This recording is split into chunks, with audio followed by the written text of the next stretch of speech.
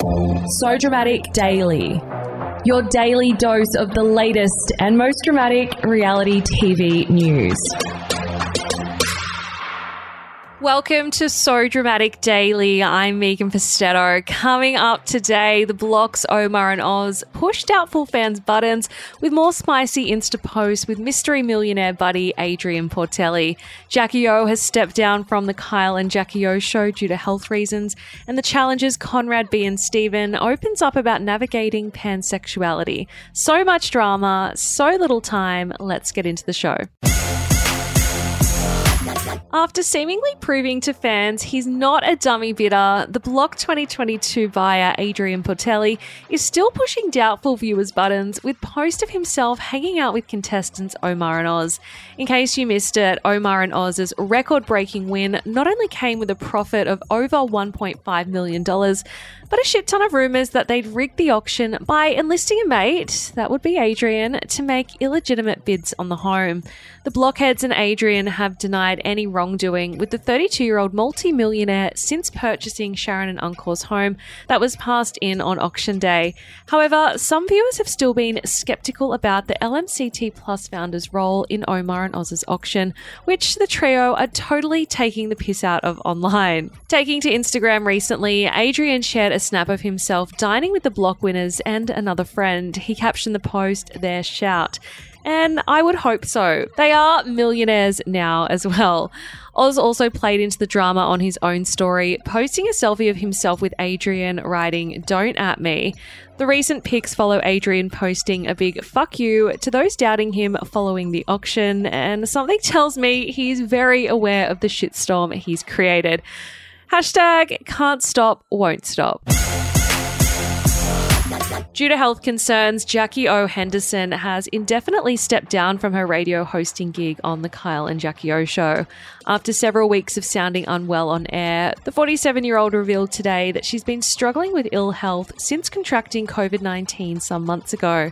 The longtime host of Kiss FM's top-rating breakfast show said she'll be off air for the next couple of weeks to recover. However, she did not specify a return date. Despite broadcasting from home recently, Jackie O admitted she was having trouble with the show's demanding early starts, which moved her doctor to suggest she take extended leave. She explained, "I've not been very well ever since I've had COVID. I've been struggling with this fatigue. I've been to the doctor several times and he said because I've been pushing myself every day, after the show all I've been doing is sleeping and I'm not getting better." Her co-anchor Kyle Sandilands confessed he could feel that it's gotten worse, noting that Jackie O couldn't laugh without entering a coughing fit. The mum of one said stepping down from the show wasn't a decision she took lightly, but knew it was integral to being all better. She added, "I just have to take some time off. I'm ending the show today, as in now." Following Jackie O's departure, The Bachelor's Britt Hockley stepped in to host after an interview ahead of her challenge debut tonight. Kyle confessed to the reality star, "You know what? You seem fun. Jackie's away. Do you want to hang around unless you've got other things on?"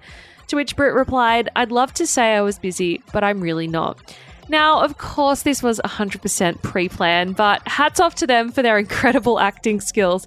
But it does beg the question, is Britt Hockley permanently filling in for Jackie O until her return? According to an ARN spokesperson, the answer is yes. Now, this all comes after So Dramatic exclusively revealed that the Bachelor icon and her Life Uncut co-host and fellow Batchy alum Laura Byrne copped their own Drive radio gig on Kiss FM for 2023.